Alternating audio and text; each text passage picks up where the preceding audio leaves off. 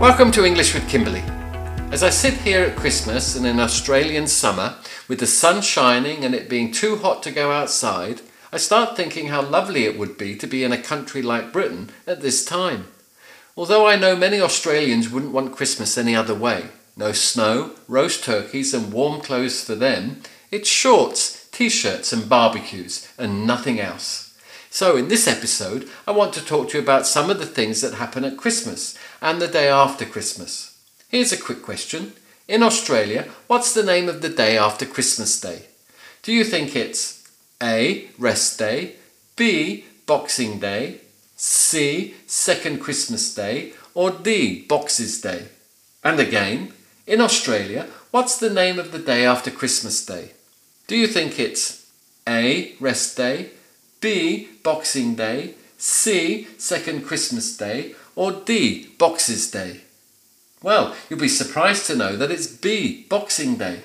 I've always been told that in Britain, in olden times, when most people worked as a kind of servant, the day after Christmas, the 26th of December, the workers had a day off, especially as they worked Christmas Day serving their masters. During this day, they visited their masters and were given a box that contained either money or food, so the day became known as Boxing Day.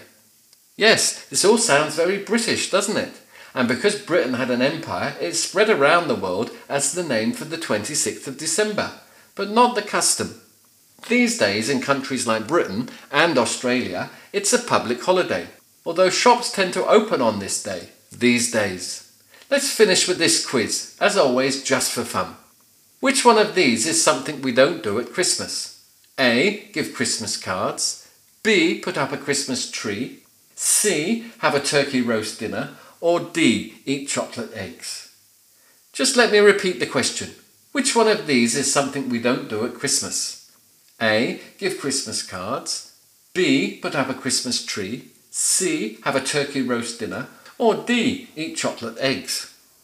Did you get that it's D. Eat chocolate eggs? Because this is something we do at Easter. Doing a quick search on the internet, I found that Christmas cards started in England around 1850 as a business venture about the same time as the first stamp. But they're rarely sent these days, aren't they? Christmas trees have been used a very long time, possibly over 1,000 years or longer. Christmas dinners with roast turkey have been around for a few hundred years in Britain, made popular by a few old English kings. But they've only become popular since the 1950s as fridges and ovens became affordable for most people, around this time. If you like English with Kimberley, then tell your friends about it. You can also leave feedback about this podcast on iTunes. You can also find the script of this podcast at www.goaustralia.biz. I hope you have enjoyed this podcast and you'll join me again.